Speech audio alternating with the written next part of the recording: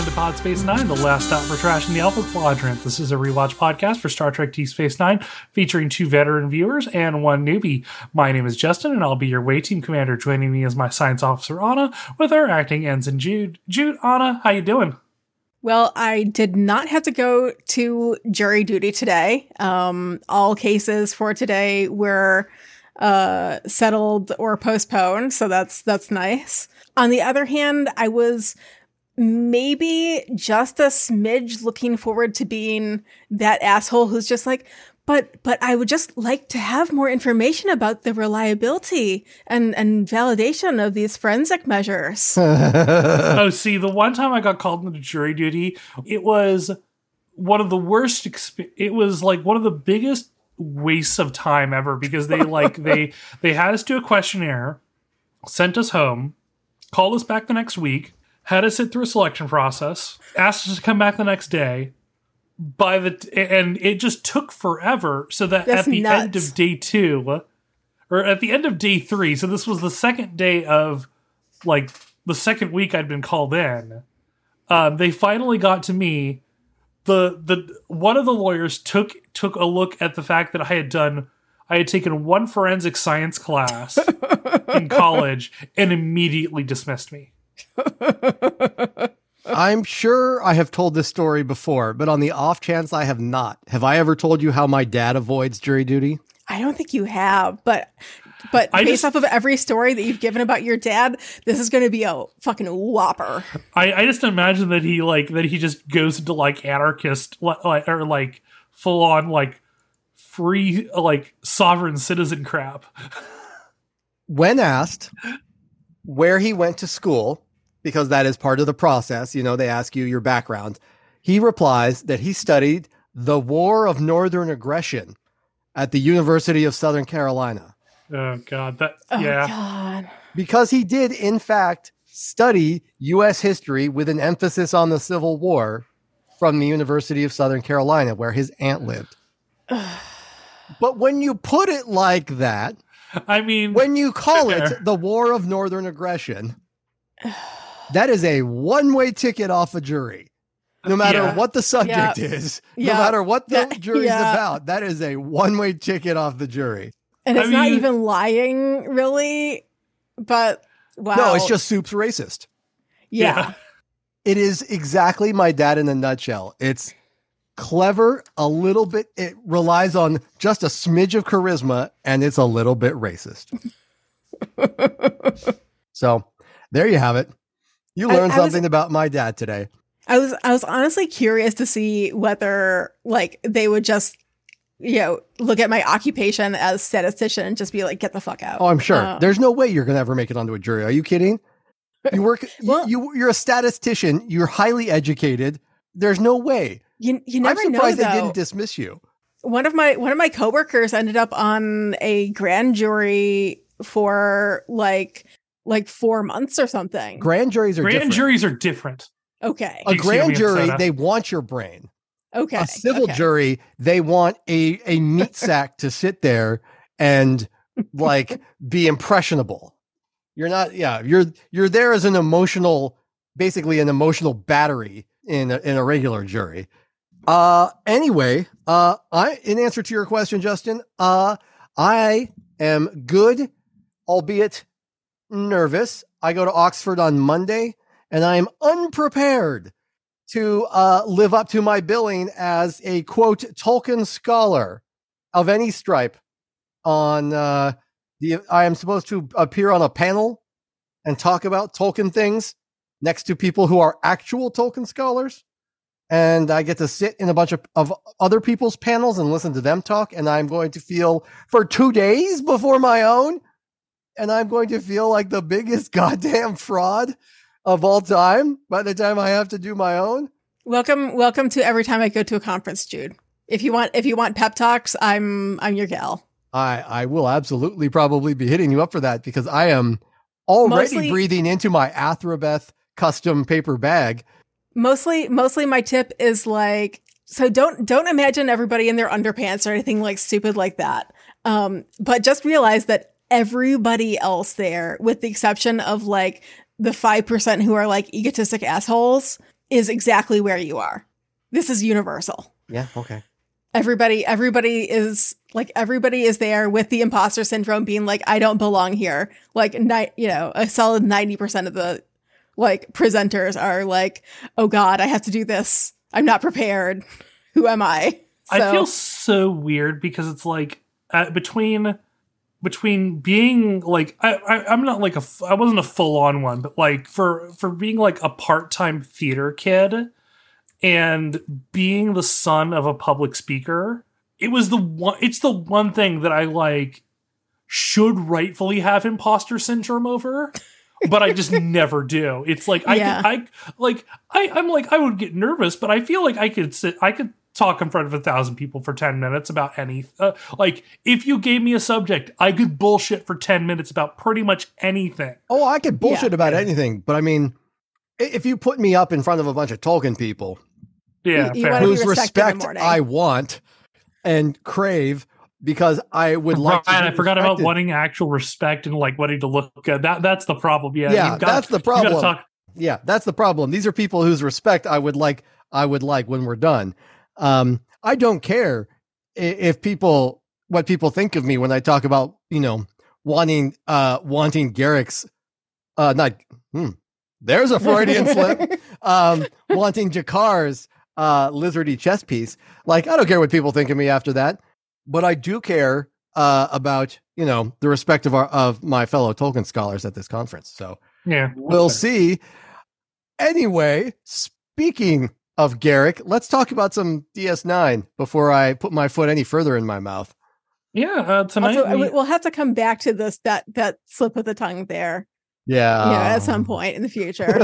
No, we can move on. It's fine. So tonight we are covering episodes 4 and 5 of season 2, Invasive Procedures and Cardassians. Anna, I believe you have Invasive Procedures. Take us away. All right. So for this one, the story is by John Whelpley, teleplay by John Whelpley and Robert Hewitt Wolfe, and directed by Les Landau. Our episode starts as the station prepares for an impending plasma storm. It's sturdily built, but Sisko doesn't want to take chances with the civilian population, so the station has been evacuated, and only the senior staff, and also Quark, are on the station.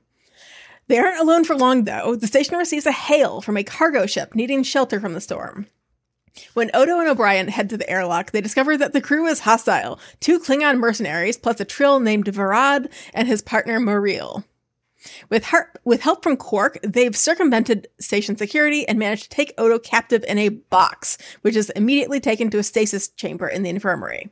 Once the intruders get to Ops, we find out why they've boarded the station. Barad wanted to become joined, but was rejected by the Symbiosis Evaluation Board. So, in a perfectly rational decision, he's here to steal Dax and then yeet himself through the wormhole to freedom. And he does not care at all that this will kill Jadzia in the process, because Jadzia is part of Dax, so it's totally fine, right? He has constructed the most horseshit justification for this murder I have ever seen, and I am going to have some thoughts about it. Right, yeah. So to prove that he's serious, he wounds O'Brien, and Jadzia and Julian both agree to the procedure in order to prevent more casualties. In the infirmary, Bashir performs the surgery, and Varad insists on staying awake to monitor the procedure, which ends up being a complete success, however you want to define these things. Varad Dax awakes, calm and confident, and heads back to Ops. Bashir also stabilizes Jadzia, who wakes up feeling empty and alone without Dax. Meanwhile, in Ops, Kira and Sisko speak to Muriel and learn of the pair's backstory. Muriel doesn't believe Sisko when she believes that Varad Dax will be an entirely different person than unjoined Varad, not the man that Muriel loves anymore. Sisko keeps picking at this point. And when Varad Dax gets to Ops, the two reminisce about good times between Sisko and Curzon, and then Sisko and Jadzia. Muriel interrupts, and Varad snaps at her to shut up because he's talking to Sisko. After more probing from Sisko, Varad claims that Dax is too weak to be returned to Jadzia, and that that he still intends to let her die. Sisko then promptly unfriends him, which distresses Varad. The intruders still need to wait for the storm to pass in order to flee through the wormhole, buying the crew some time to fix this whole situation. While Varad sulks in Sisko's office, Sisko speaks to Muriel again, but she's still unwilling to betray Varad. Quark, meanwhile, attacks one of the Klingons and is taken to the infirmary, giving Bashir the opportunity to incapacitate his Klingon guard and free Odo. In a scene that is absolutely amazing, and we will absolutely talk about it. Oh my God. Back at Ops, Varad realizes that Odo is free and tells Muriel that he's changing their plan. He thinks that they should split up for now and rendezvous once they're both in the Gamma Quadrant. Varad heads for his ship, and Sisko speaks to Muriel once more. She finally accepts that she does not love this Varad, and he no longer loves her, and that the rendezvous plan is definitely just a ploy to ditch her. She agrees to help Sisko, who promises to save both Jadzia and Varad. All does not go according to Varad's plan, however, since Odo has unlocked the docking clamps and set Varad's ship adrift, and he's now trapped on the station. He heads to the closest roundabout, where Sisko intercepts him, stuns him, and drags him back to the infirmary. And back in the infirmary, Julian is not Starfleet Medical Academy salutatorian for nothing. Despite the phaser hit and the recent transfer, he manages to successfully transfer the symbiont back to Jadzia and save all 3 lives. Varad is shaken up as he feels the lingering traces of Dax slip away, but Muriel promises him her undying devotion. Jadzia awakes with Varad's memories added to Dax's mix and a summary of the situation. It's all so sad. Excuse me, Jadzia. I'd like to modify that statement. It's also horse shit, is what it is. This is a great episode. I just hate Varad so much. Bless that actor. Absolutely fucking crushes this role. He goes from like cringing, douchey white guy to like confident and so smoothly. It's really impressive. But man, do I hate Varad. I have never so immediately reviled a character as I did this one, when he starts sort of like snivelingly explaining how he deserved to be joined. And it's his right to take Dax. Good Christ. He's such an entitled piece of shit. And also I kind of love it because it like feels more realistic every time I watch this episode. Yeah. Oh yeah. I think that's something that is like incredibly painfully aware of me. So I recently read a book about the Taiping Rebellion, which is a massive civil war in China that caused tens of millions of death. It is the deadliest civil war in history. And the inciting point for it was in Imperial China of yore, there was a civil service exam that people would spend their entire life studying for. And it was very expensive and had a 1% pass rate. And a guy took it like 3 times, failed each time, went into a psychotic break, and declared himself the son of God. I can just imagine what like Trill washouts have. They're like, I think that they're like, especially in, I've talked about this book before, Revenant by Alex White, explains how like there are like, it's not exactly a canon book, but it develops the idea that like the Trill Symbiosis Commission has like an entire like wing of their group that is dedicated to helping washouts like recover and go back into society. Like it's a 1 in 10,000 thing. Yeah. Which is like it's unbelievably, I mean, it's like applying for college admissions now, but there's only one college. Yeah.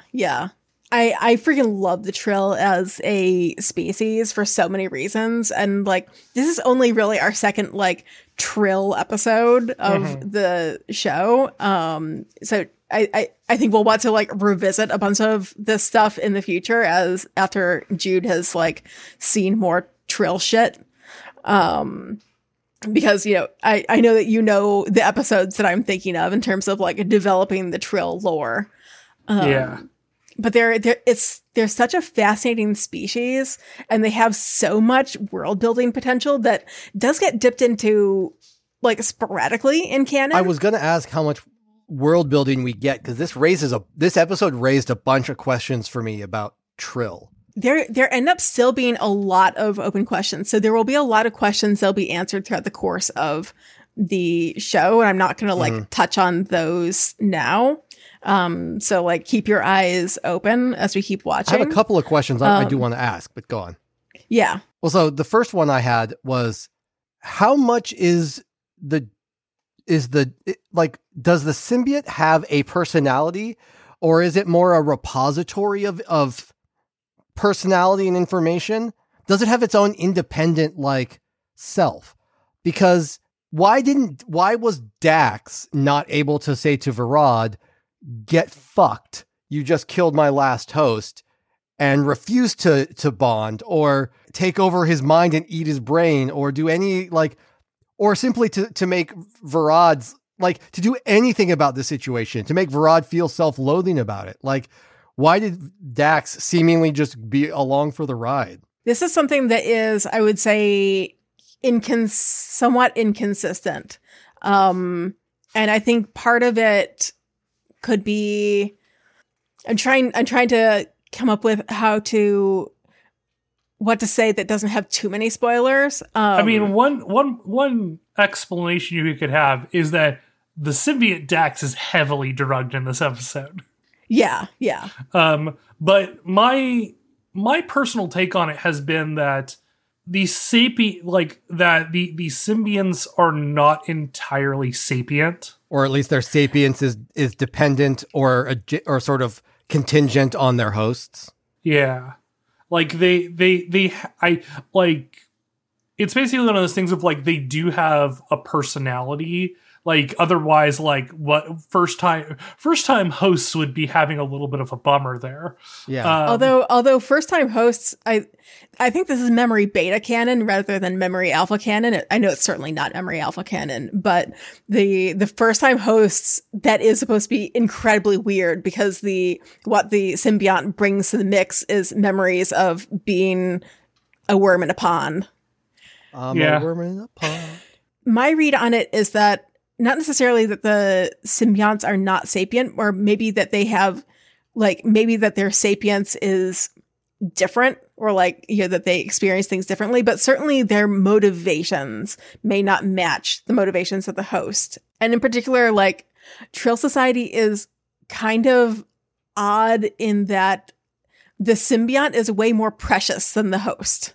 Yeah, I was going to say, I would imagine that the Trill is not precious about its host the way maybe we would think they should be.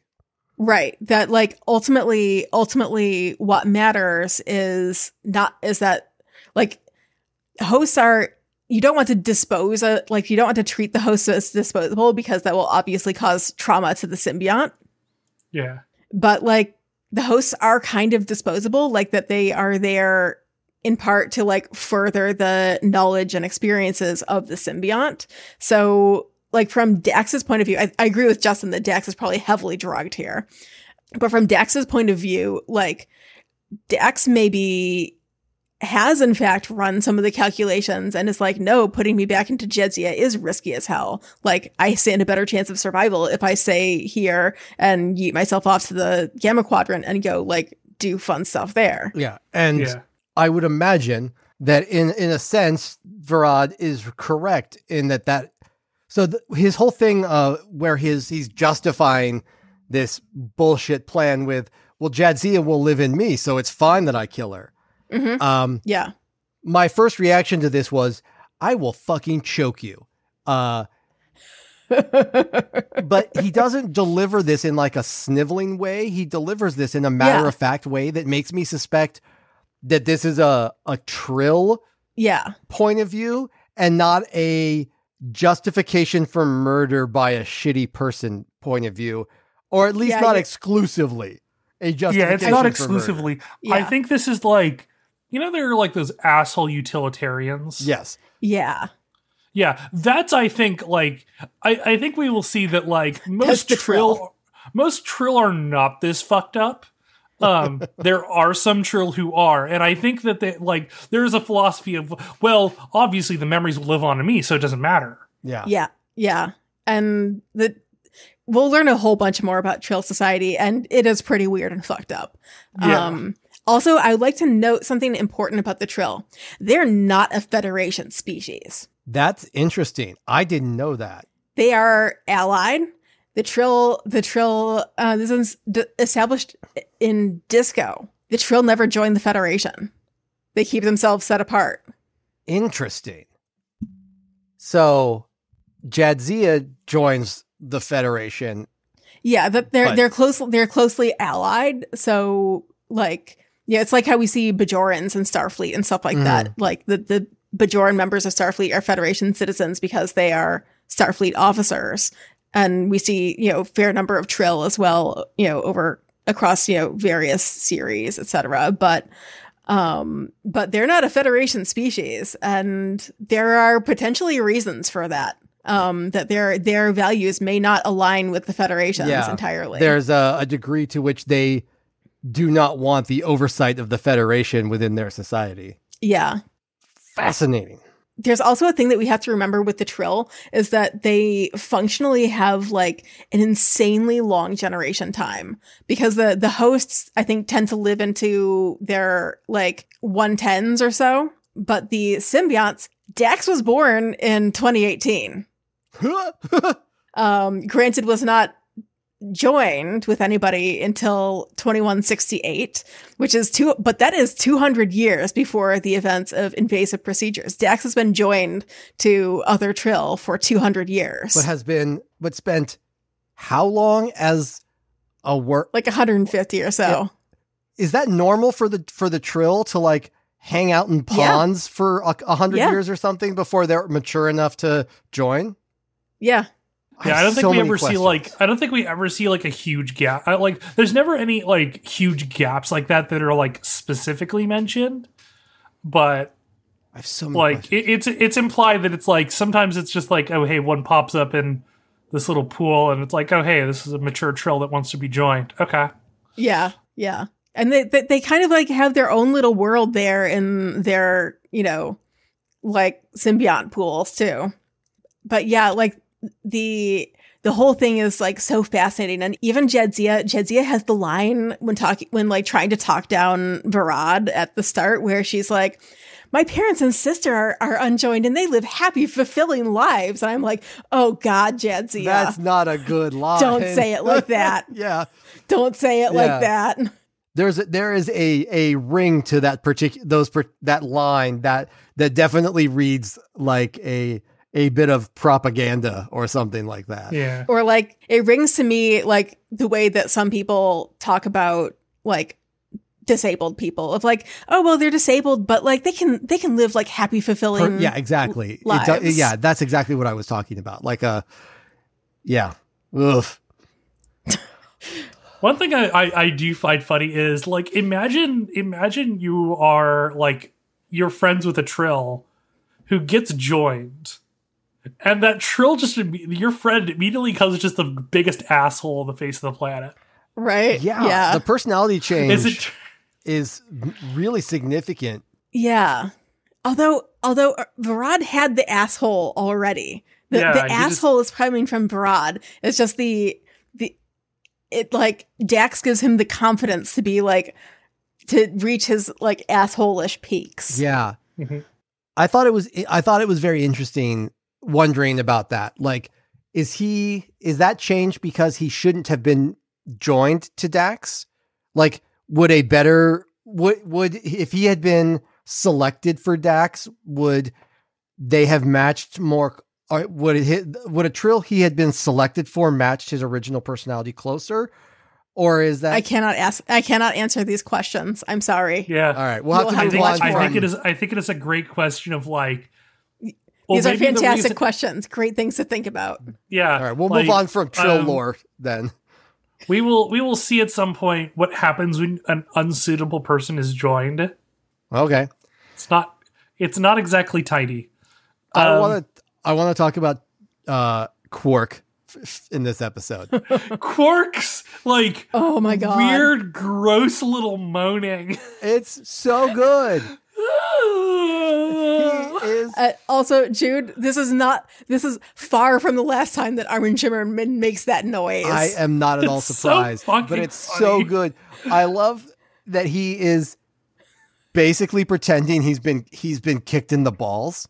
Yeah. And he is like just flailing around dramatically, and Bashir is like, and Bashir starts out with like, "What the fuck, you're fine," and then is like, oh, that's what we're doing. I can't wait to see if he is quicker on the pickup next time, or if like he always remains a little bit dense with this ploy. But I have to imagine that like he will get like the next time he will be like, got it on the trolley.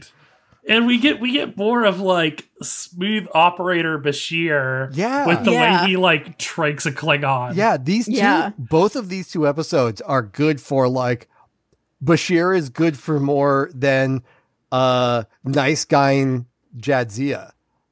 As it turns out, Bashir is sort of kind of into this like subterfuge stuff. Yeah, he's good at it. The eyebrow wiggle I just did.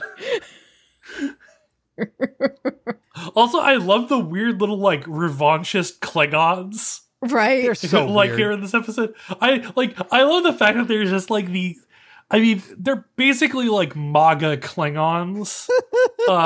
That's true. Where it's like I can't even call them revanchists because they're like, the Klingons didn't actually lose the Federation Klingon Cold War.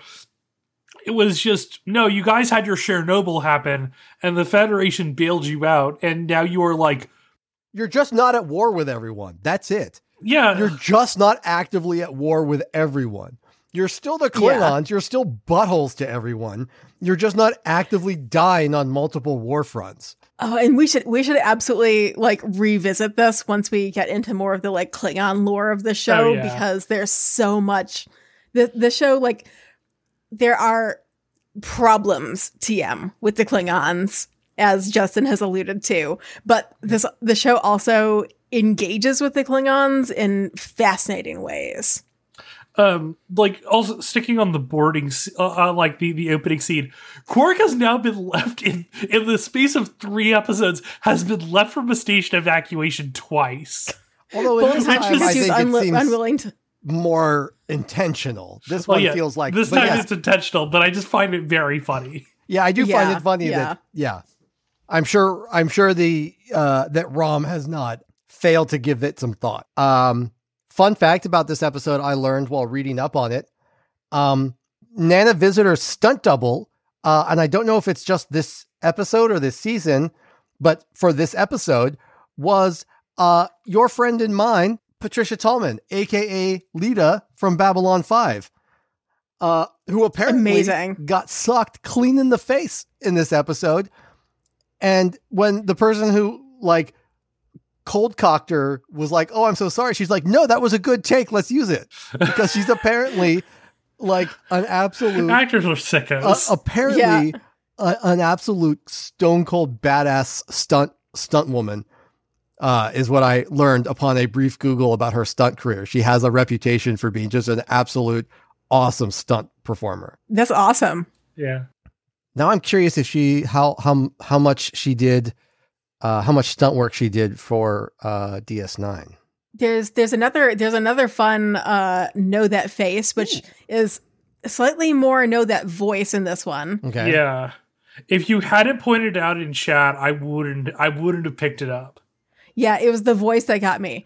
The Klingon who has that, like, you know, who goes on the like MAGA rant. Yeah.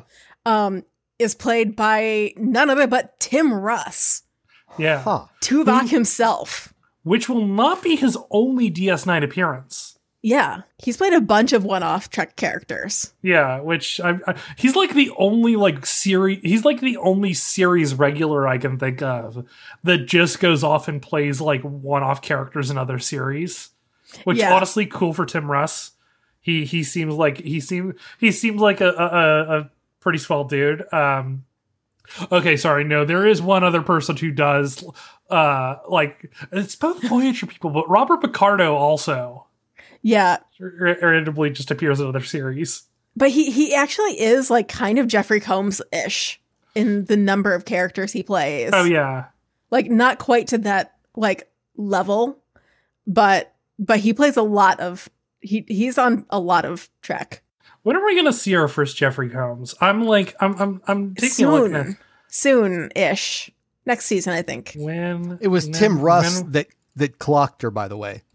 Oh, that's delightful. The quote is, when the camera was on Nana's back and Tim's face, I stepped in and Nana took a cigarette break. Tim was supposed to throw a punch to my face in the fight. We had worked out the distance between us so he could safely swing a ferocious punch at my face, and I would react as if it connected.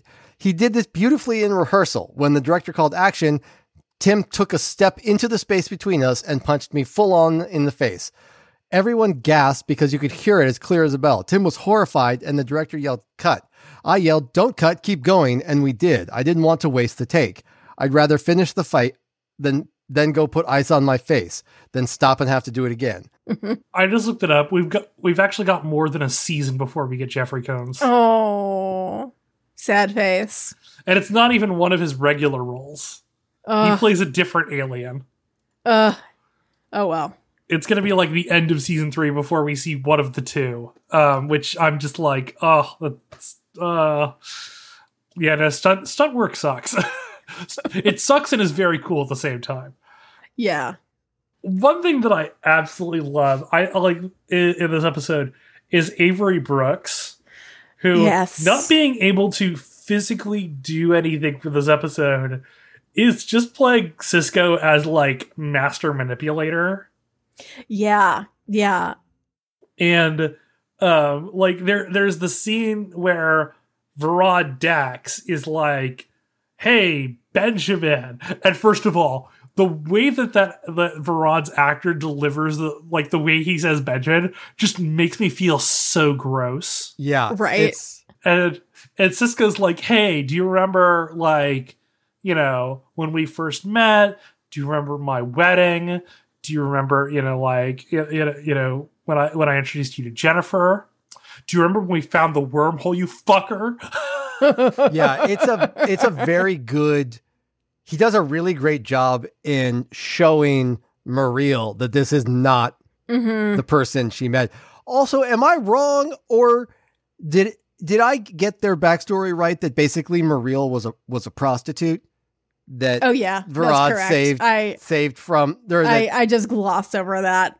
Yeah, because she worked in a pleasure house is how they put it in the episode. But basically, she was a prostitute that it's not clear if he how that worked out. They kind of gloss over that, but it definitely seems like that's a very unhealthy dynamic there. Yeah. Yeah. And I would like to clarify here that I gloss over it because it's gross is not because sex work is gross. I gloss over it because Varad saving her from sex work is gross. Yeah, the whole thing is, no matter how you parse it, there's some unhealthy, gross stuff going on there. I do really appreciate, I feel like Avery Brooks was great as Cisco in season 1, but at this point, he's really come into his own in it. Yeah. This is the first episode that we see Cisco really. He did it some with God. What's his name? Our big guest star in the first three episodes. Yeah, I know who you're talking about. Yeah. Oh yeah. God, whose name I can't remember for some reason. Watana. Yeah. Yeah. He gets up in his face and and that's more. That's more. Cisco is that's more like Commander Cisco. Right. But this is Benjamin. And next episode we get sassy Cisco. And yeah, it's but it's all these ways that he's much more in the season. He's less reserved. One of the things that I think is very cool about Cisco and makes me enjoy him as a character is he is one of the most emotionally verbose captains. Yeah, for sure. And he's not. It's not like he's ever running wild or something, but he doesn't have the Picard stoicism. Yeah. And he's willing to let passion into his voice, which and we see it in the Circle trilogy. We see it here. We'll see it in the next episode where I feel like they were just playing it a little bit safe with his characterization here, and they're letting Avery Brooks stretch, and Avery Brooks is a fantastic actor. Yeah. Yeah. The way that like he plays Cisco, just like playing both Mariel and Varad like a fucking fiddle. Both of them. Yeah. It's amazing. Yeah. Yeah, and yeah, I really love Avery Brooks as Cisco. It's interesting. Last night, actually, or the other night at least, Michael and I were talking about like similarities, compare and contrast the various captains. And we were thinking about, who is Pike most similar to? And we both came up with Cisco. I was just going to say that the thing, I am finding myself really loving Cisco. And I think it's listening to you talk about his emotiveness. It makes sense to me that I like him, given how much I love Pike. That makes a certain kind of sense, because one of the things I like about Pike is that he enjoys his job. That he engages with his crew, and he's daddy. But also, he has fun, and I like that. Yeah. I like sassy Cisco. He has a great line in the next episode. Like, I like when he's like enjoying his crew and being in charge a little bit. Yeah. Yeah. But he's also not afraid of making an emotional connection with his crew. The way that, like, Picard, certainly, Janeway sporadically maintain a lot of distance between themselves and the crew. And Cisco isn't afraid to, like, actually get to know them, and like, but then, but is still comfortable being the boss at the end of the day. Yeah. And I think one of the things that's really interesting is he's very comfortable with that line. I think a lot of people are like uncomfortable with that line, in the sense of like, oh, I want to be their friend, but I can't also their boss. And Cisco's just like, I live in that line. That is my zone. I'm your buddy, but I'll also fucking like put you in your place. And that's where I live. Yeah. Yeah. I think part of it is like DS9 is so different. And so it's like Cisco is a mayor more than he is like a military commander, throughout a lot of this show. It'll like, that'll end up being not changed. Not unlike in B5, where Commander Sinclair and then Captain Sheridan talk about the fact that they have to be a governor of this station and this civilian population as much as they are a military commander. That is a thing that has to be reckoned with. I have some production notes if these. Oh, please. That is an awful note, that first one. I hate that.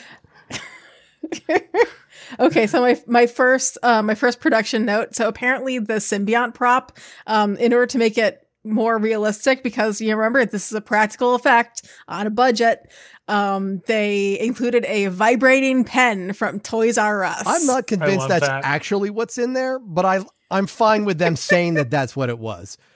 I mean, that'd be a lot cheaper than the alternatives. Whatever. Yeah. That especially in that era. Also, apparently, Shimmerman disliked the episode because Quark didn't get any consequences for letting everybody onto the station. Yeah. And he liked it better when Quark has consequences, and especially that he liked the dynamic with Odo better when Odo is actually able to punish Quark. Which, Well, yeah, because Quark is a bottom. Yeah, we've established that. Yeah. Quark just wants people to Quark just wants people in general, and Odo in specific, to step on him. Yes. But like, from a narrative point of view, Shimmerman always preferred for Quark to have consequences when he was a piece of shit. Yeah, and I actually don't disagree with that. That was one aspect of this episode that I did find kind of horseshit, is that Quark is the reason this happens, and at the end he's just like dun dun dun dun dun dun, like he there's like he kind of redeems himself by like going like and squalling like a weird Ferengi baby. Yeah, and that was useful, but like playing wounded in order to distract the Klingon versus letting people onto the station so that they could, do attempted murder. But it was also Terry Farrell, one of Terry Farrell's favorite episodes, because it's one of the places where she has to differentiate Jadzia Dax from Jadzia. That's fair. And her quote here is, "I approach the scenes in the infirmary with the idea that Jadzia is scared, that she feels helpless. She cares very deeply for everyone on the station and is afraid for them. That's why she's willing to say, fine, I'll give my life for everybody and you can have Dax." But that had been, the strength of Dax was inside of her, telling her that everything was going to be okay. Once the worm is gone, she's only 28 years old. And it's like, wait, I haven't lived that much life yet. Yeah, which I thought was great. Yeah. Yeah, this is a great Fantastic performance acting from Terry Farrell. Other than hating Varad as a character, props to the actor who does a fantastic job with it. I hated the character, but in all the ways I'm 100% sure I was supposed to. Yeah, no, he's got good heat. Yeah. I'm assuming that's a wrestler line from the way you smirked at me when you said it, Justin. Yeah. I'm like, heat is, how the audience reacts to a heel, a bad guy. Yeah. There's good heat, which is, I hate this guy and I want to see him get his comeuppance, and bad heat of, get this fucker off my television. I don't give a shit about him. Yeah. I love, you called this out as well, Justin, but I want to call it out. Speaking of Cisco being a fucking sassy bitch, which we'll get into more, particularly in the next episode.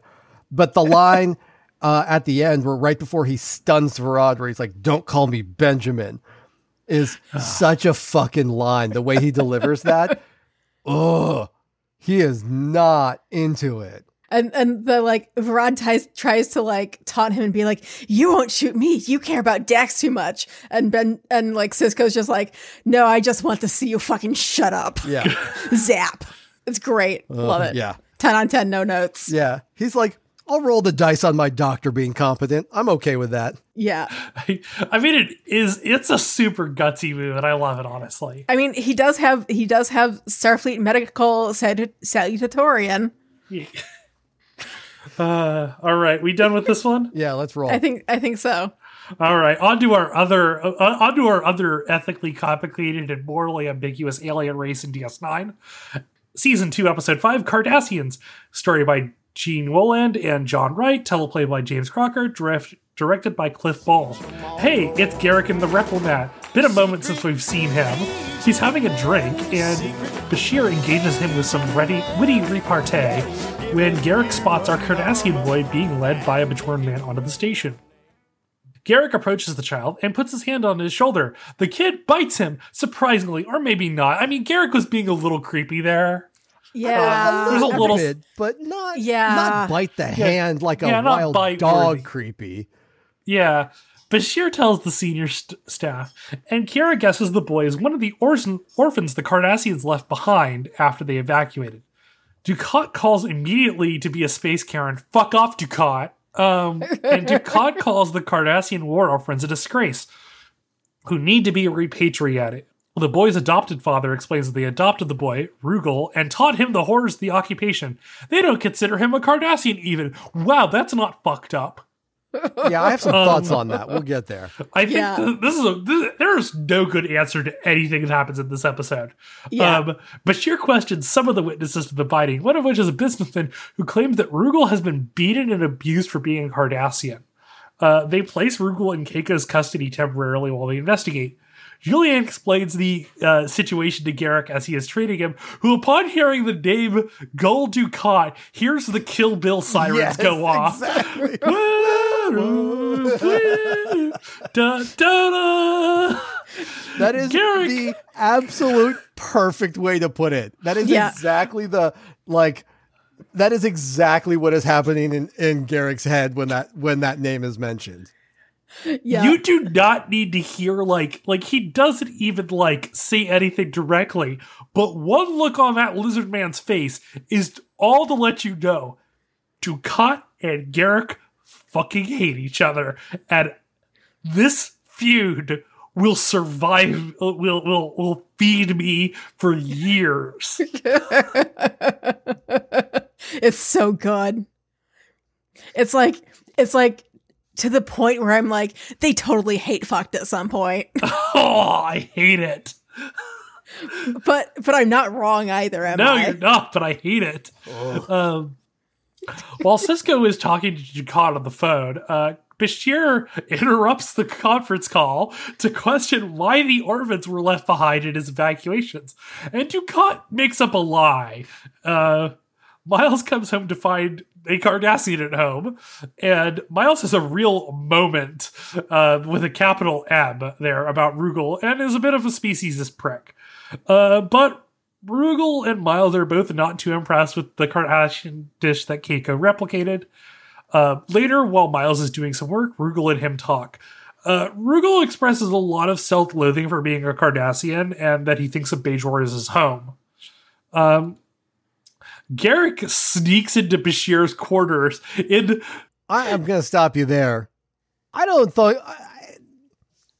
if it doesn't feel like he sneaks in so much as he just walks in as if he has a key.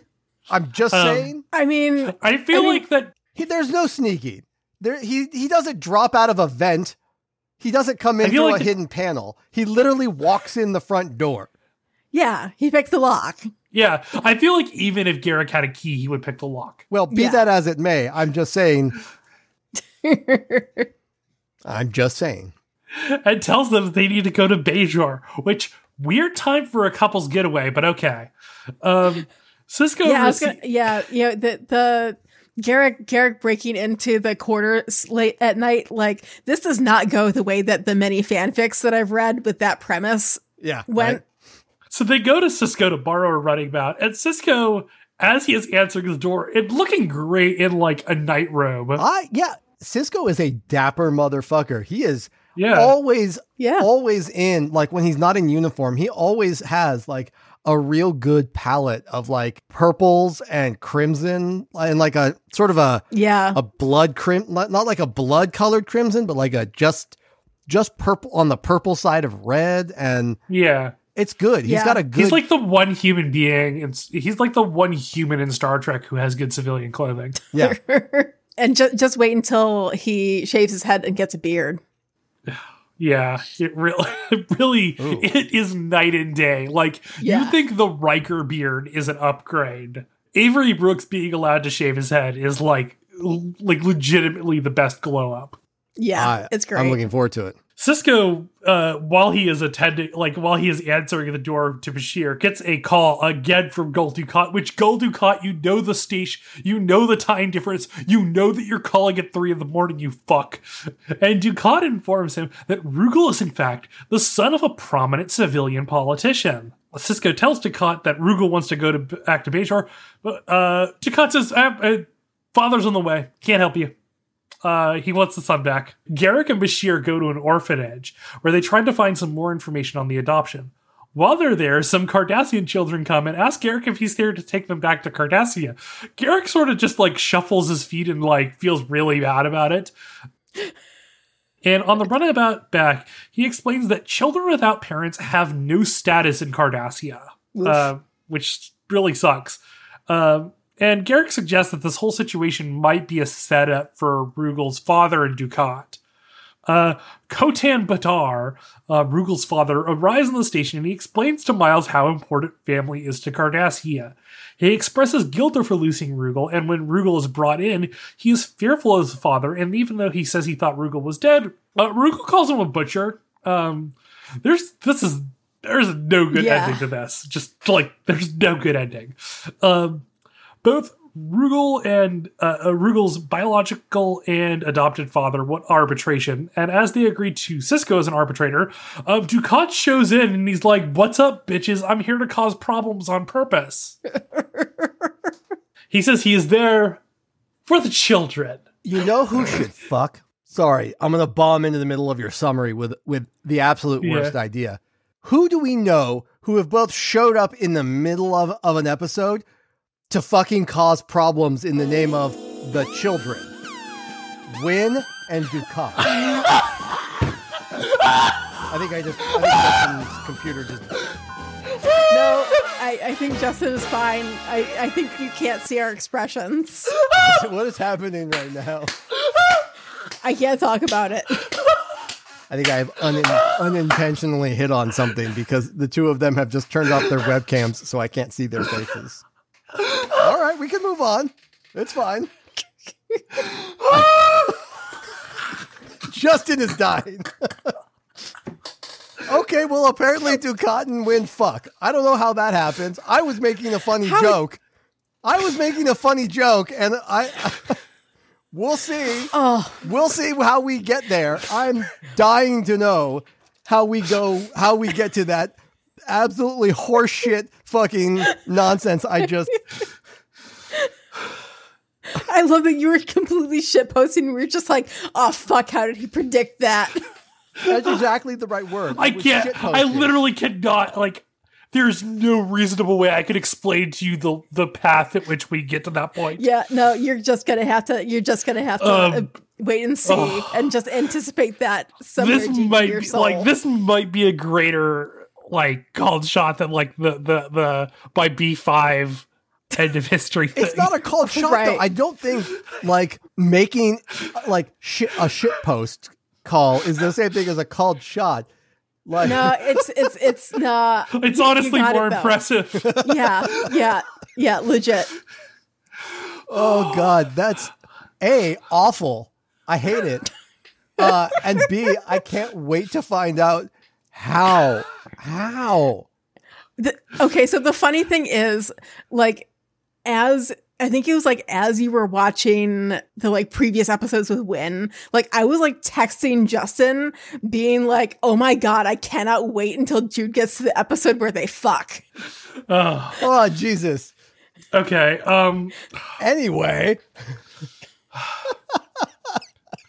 So Garrick and Bashir investigate, and they find the original clerk who wrote Rugel's file at the orphanage, and that Rugel was brought to the orphanage by a Cardassian military officer who was assigned to Terok Nor. Terok Nor, in case you forgot, is DS9. Bashir comes into the inquiry and starts to ask questions with the line of implication that this is a setup to disgrace Padar's political career.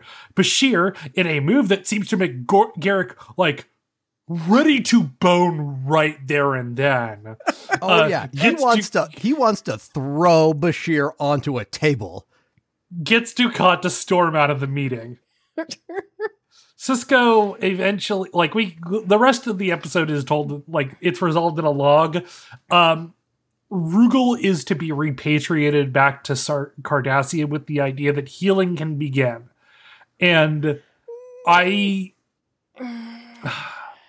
this is one of those episodes that is like, it is to go right into discussion. I think this is one of the episodes that is like, it's a very real world sort of ending. It sucks. Yeah. There is no good answer to this. Yeah, I said absolutely. It was a Star Trek. It's a Law and Order ending on a Star Trek episode, and that's why it feels awkward and bad.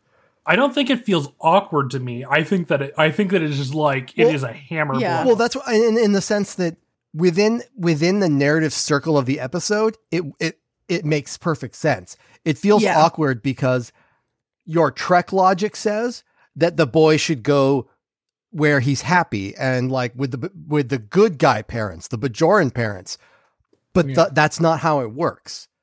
Yeah. So, like, your Trek logic says that's not how this works, but, like, DS9 logic, or like I said, the Law and Order ending of this episode is that he goes with the Cardassian father, because that's especially as the adoption was, like, not legitimate. It was a fucking Bond villain-esque scheme on Gul Dukat's part. We'll get there. We'll talk about the absolute goddamn horseshit scheme that Gul Dukat has put together here. Yeah. And, like, the episode is, like, the ending of the episode is such a bummer. And I think that this is why I, like, usually have it on the skip list. Because, like, usually when I'm watching DS9 these days, I'm not watching it in order. Other than now, obviously, I'm just watching to, like, pick out fun episodes. So this is usually a skip, but it is actually a very good episode. Yeah, it's not a fun episode for sure. Yeah. But I don't know about you. For me, any episode that has Bashir and Garrick in it would not be a skip personally. Especially not them on a little like road trip date night to go cause trouble for Gul Dukat. This is such a good episode for Garrick. I have so many questions about Garrick in this episode. Oh yeah. I mean, there is one thing. We learned that he has a mechanical aptitude. Yeah, he just casually fucking repairs this orphanage's computer and is building databases and shit. We know that he is both a tinker and a tailor. And most likely a spy.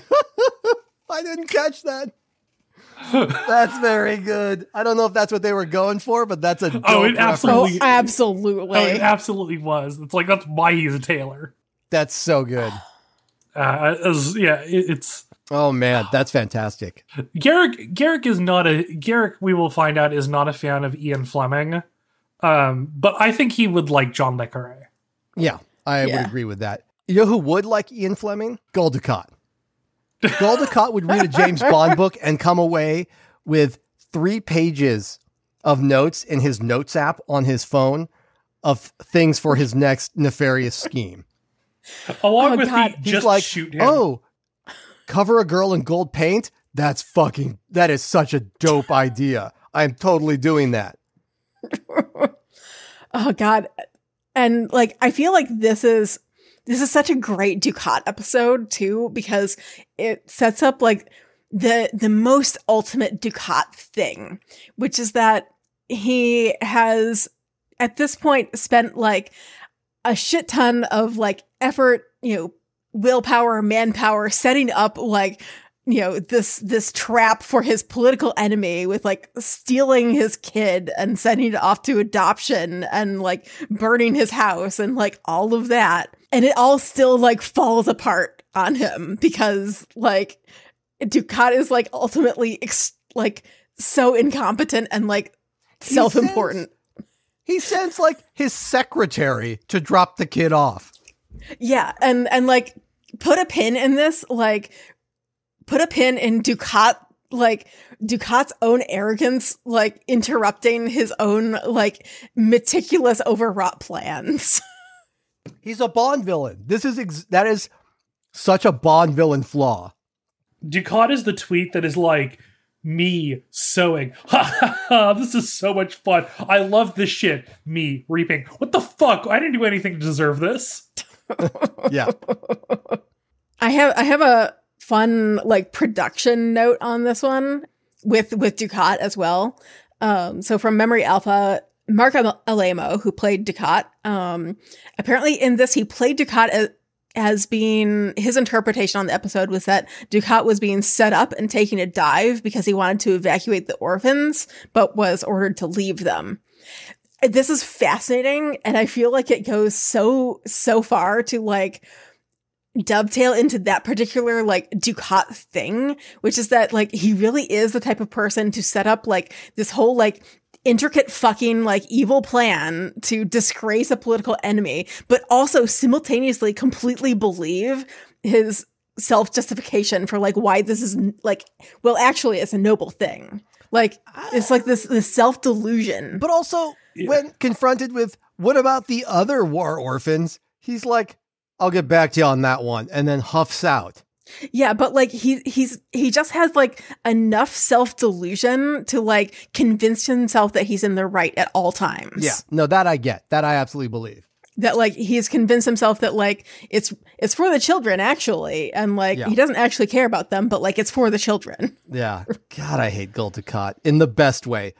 Gul Dukat is a great heel. And Mark Alemo, like, props to him for playing an absolutely incredible antagonist. Yeah. Mark Alemo is like, he's like, I don't know if he's like method or like what he's doing here, but is like, he will never play, like, he never plays Dukat with an ounce of doubt, which is just like, that's one of the things that makes it so good, is that he always believes he's right. Yeah. Which is so good. he is so firm in his conviction that he is the protagonist of this show. Yeah. So I have a lot of notes on this episode I want to talk about, but one thing I do want to get into is Cardassian related, sort of keeping the theme. I think obviously it's because our first interaction, our first sort of interaction with Garrick is him trying to bone down with Bashir. So you get this like good impression of him right away. So you get the sense that Garrick is a good guy, but there's no real evidence of that. Oh yeah. Yeah. There is not. But it's interesting to see how genuinely like he's acting against Ducat's interests here, like aggressively against Ducat's interests here. So I'm really interested to see how that plays out over time, whether he is in fact, like he outright says, I don't believe in the truth. I'm always lying. Like, but I'm interested to see. The whole line is, truth is in the eye of the beholder, Doctor. I never tell the truth because I don't believe there is such a thing. That is why I prefer the simple, straight line simplicity of cutting cloth. It's just such an over dramatic answer. I love it. I think the much better line he has is, I believe in coincidences. Coincidences happen every day, but I don't trust coincidences. That's a dope line. Yeah. Yeah. Also, your Garrick is very good. Let me tell you. Thank you.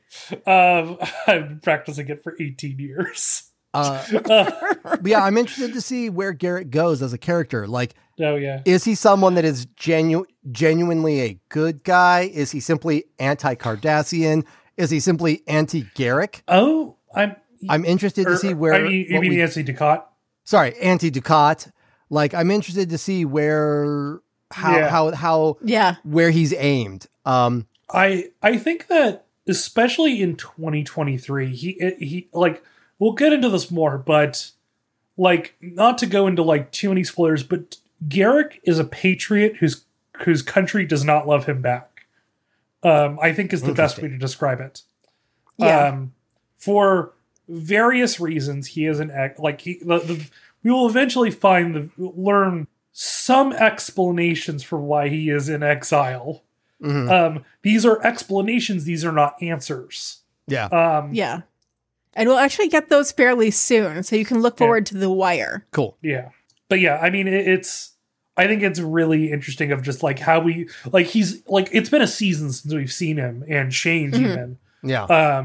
And like, it's just, it's so realized here of like all of the duplicitous. Yeah.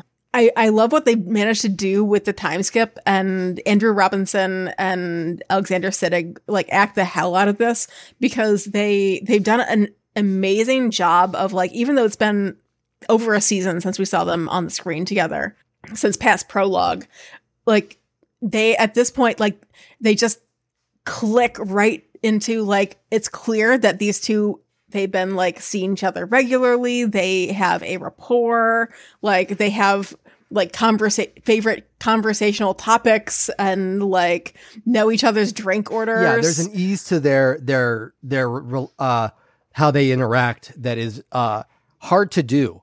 It isn't easy to make two characters that haven't been on screen for a season feel comfortable around each other, but they manage it very easily. Mm-hmm.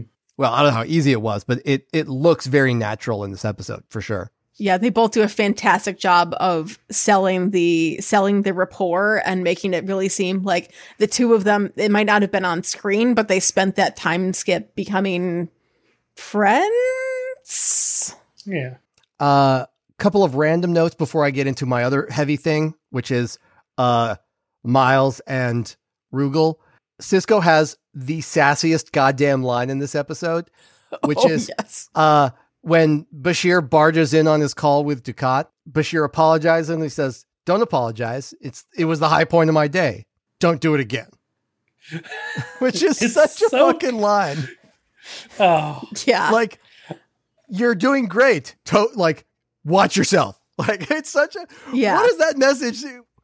I could just imagine Bashir on the elevator down being like, is it okay? Did I do good? Did I do bad? I don't know. There's a weird detail in this episode if you ask me to remember this scene in my memory, I always imagine Ducat being taller than he is. Yeah. And the fact that he is just slightly shorter than Sisko is so fucking funny to me. Mm-hmm. Yeah. Every time I see them standing next to each other, like Ducat always feels like he should be looming, and then he isn't. That's exactly what I was going to say. He has a presence. I bet you Ducat wears lifts in his boots. I bet it just kills him that Sisko's taller than him. Yeah. Let's talk about Miles and Rugal, because I think that is an incredibly good bit of character development and like a really, really nice arc in this episode, showing, because we've been developing that side of Miles as a veteran who, I mean, frankly, fucking hates Cardassians. Yeah, absolutely. 100%. And that was established in TNG too. Yeah. We land this Cardassian kid in his home, and he is forced to confront some of that reactionary bias head on. This is the first time in the series itself that he is face to face with a Cardassian. Is that true? I think so.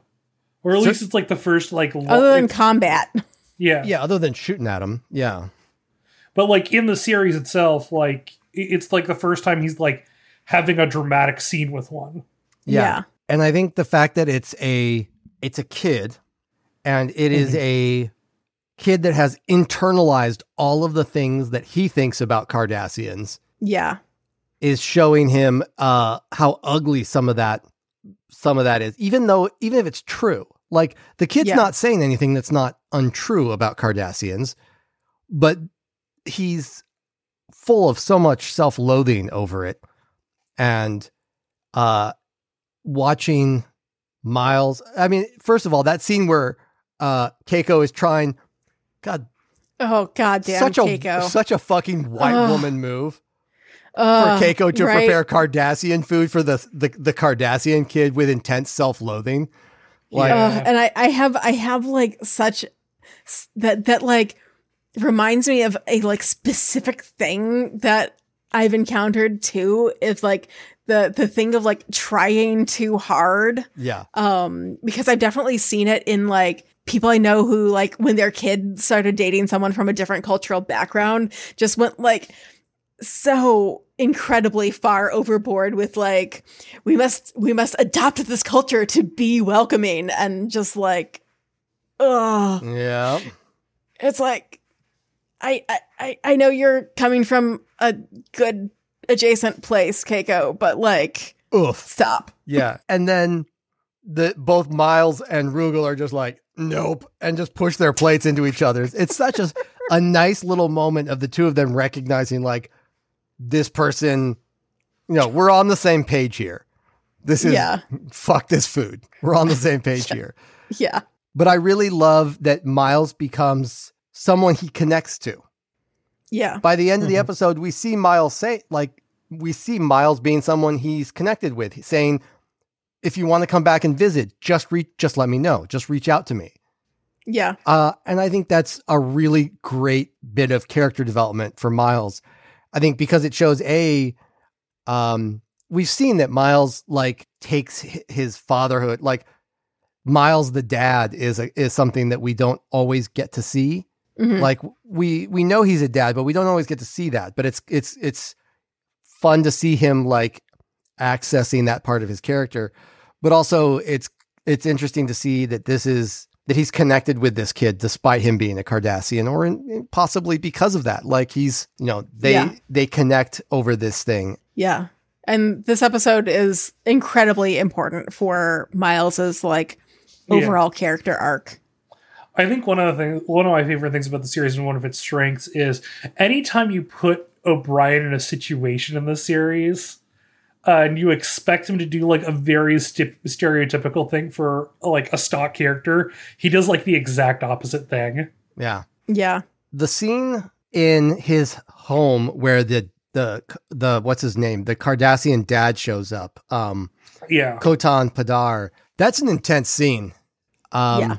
Because like, yeah, he was an occupational governor. Probably not an entirely good person. Almost certainly. Yeah, almost certainly an absolute piece of shit. But also, on a more human level, if you'll forgive the figure of speech, the way he describes like the horror of losing his kid and finding he might still be alive and his desire to reconnect with him is so visceral and real, and like that kind of transcends like whatever. There is something very like I said, human about that moment that you can connect to. No matter what he did, he's still somebody's dad. He's still a guy who has a son that he lost, and he thinks who's found him again. And also who is his wife died. Rugel's mother did die in that fire or whatever it was. And there's and it's a really complicated scene, and it's done really, it's done with a sensitivity and a sophistication there that I really liked. That they're not trying to hide the fact that this guy was a part of the occupying force, but they're also letting him be a person with, a human character, like a fully dimensional character that has family and feelings and stuff. Yeah, I think this is I think it's just it's uniquely DS9 in that there's no clean answer to this. And it's one of those things where I'm like, I don't have a kid. In like, it's just like, this is so messy in like an interesting way. I learned apparently that they did a novel by Una McCormack, who's a fantastic Trek author, who's done a bunch of stuff, specifically following up on Rugel after this episode. Oh, fascinating! Fascinating. Apparently it's very well reviewed as one of the, like, it's rather well reviewed as like the Pocket DS9 series goes. Anna, you will find the name of this book probably very funny. It is The Never-Ending Sacrifice. Oh my God, really? It is the name. That is the name of the book. It is, incredible. Wow. What happens to him? Is if it's not a spoiler to like the wider Trek DS9 he is future. on Cardassia. So, no, because to go on to, he lives on Cardassia during the second half of this series, which is... we can't talk about. We can't talk about yet, but it's not fun. Okay, noted. Poor buddy. Yeah. There was one other thing. I wanted to ping back quickly to that Caddy Cisco quote. Oh, yeah. Because I feel like it's actually, like, captures a lot of, like, Cisco's energy. In that, like, as a character and as a captain, commander, he's always potentially willing to explore options that are outside of like standard protocol, like, what seems to be obvious, etc. But he wants to have input, and he doesn't want his staff just like herring off on like their hunch that they picked up from, the Cardassian spy Taylor. That, like, I'm pretty sure that if Bashir had like come to him first and been like, yo, can I interrupt your FaceTime call with Dukat? Like, Cisco would have been like, absolutely, go for it. But he's not mad that Bashir did it. He's mad that Bashir didn't ask him. Yeah. I won't be surprised if going forward, anytime that Dukat is involved, Cisco is going to be like, oh, Garrick has suddenly appeared and what has some weird ass request? Sure. It is the grand unifying theory of fuck that guy. Yeah. Like, as long, like, anytime Dukat, I'm fairly convinced that Cisco will have put 1 and 1 together and realized that where Dukat is concerned, Garrick is a reliable ally in fuck called Dukat. So I'm looking forward to seeing more of that. I think, overall, I think this is one of those, like, I think DS9 does these episodes better than most other Treks of, like, there is not an easy answer to this problem. We're not going, like, there is, like, you're left thinking about it, and I think that's good Trek if you are left thinking about it. Like, you can feel that, like, at least part of this resolution is politically motivated. Yeah. What would the TNG ending of this episode be? Rugal comes to live with the O'Briens forever. I think it would be like... I'm not wrong, though, am I? I mean, that would be one of them. I think I feel like it's like... I feel like it's maybe like Dukat assassinates Padar. Yeah. Or something. I was going to say, my version of the TNG would be that it neatly ties up Padar in a way that makes it so that it's not feasible for him to go back to Cardassia. Either Padar is shamed and goes to the Federation with Rugal and is secretly a really good guy, or it turns out that they faked the records and he's not actually Padar's son. So he goes back I think to that might be. I think that might be Yeah. the TNG answer. Is that's the one that like cleans the situation up the most. Yeah, but Yeah. I think they would have tidied it up more, made it more complicated, but also tidied it up so that you get a more like satisfying answer. I also think that TNG would have been far less like here. Setting Rugal back to Bajor it's very clear that that's also a bad option. Yeah, that's that's one thing that does suck about this episode is poor Rugal has no good options. Yeah. On Bajor, Poor kid's gonna need so much therapy. Yeah, on Bajor, he is pickled in self-loathing and lives in a society which only will ever view him as an oppressor. Yeah. And on Cardassia, he will never escape the knowledge that this society is... I mean, he was raised as a Bajoran, so he knows what these people are. And his dad is one of the people that committed those crimes. Yeah, I think therapy is... He's going to live in therapy. He's going to need so many drugs. I mean, and this is why I say I half jokingly said that like the TNG answer would be that it's neither option. He comes to live with the O'Briens and like lives happily ever after. Yeah. With it's Molly. Not, honestly, you're not wrong. That would be the most like space fantasy answer is he gets to avoid, he becomes essentially a like ward of the Federation, and then it's like, after all this, I want to go to Starfleet Academy and be the first Cardassian in Starfleet. Yeah. Something that avoids the moral quandary and sidesteps it. Yeah. I don't know. Anybody got anything else we want to talk about for this one, or? I think I'd be interested to hear if any of our listeners, when listening to this episode, have experiences being like cross-racial adoptees and have opinions on this episode in that context. I'd be very interested to hear them. Yeah.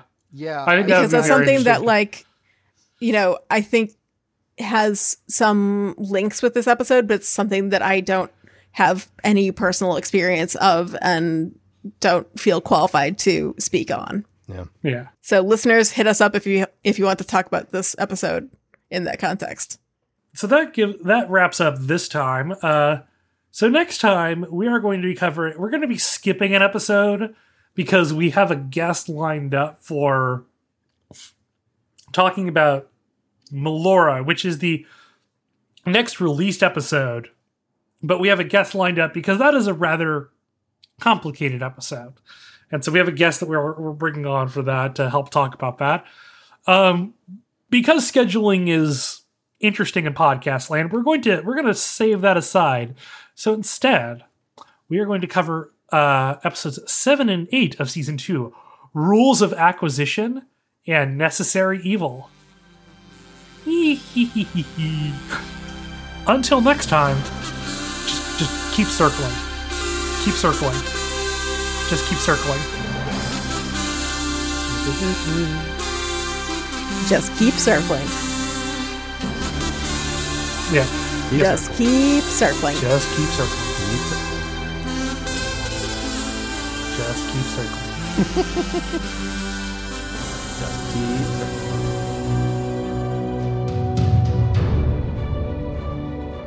The Babylon Project is an independent production. All views expressed on the show are our own. Clips from the original show remain property of the original owner. Music information can be found in the show notes. The rest of the show is licensed under a Creative Commons 4.0 share-alike no derivatives license.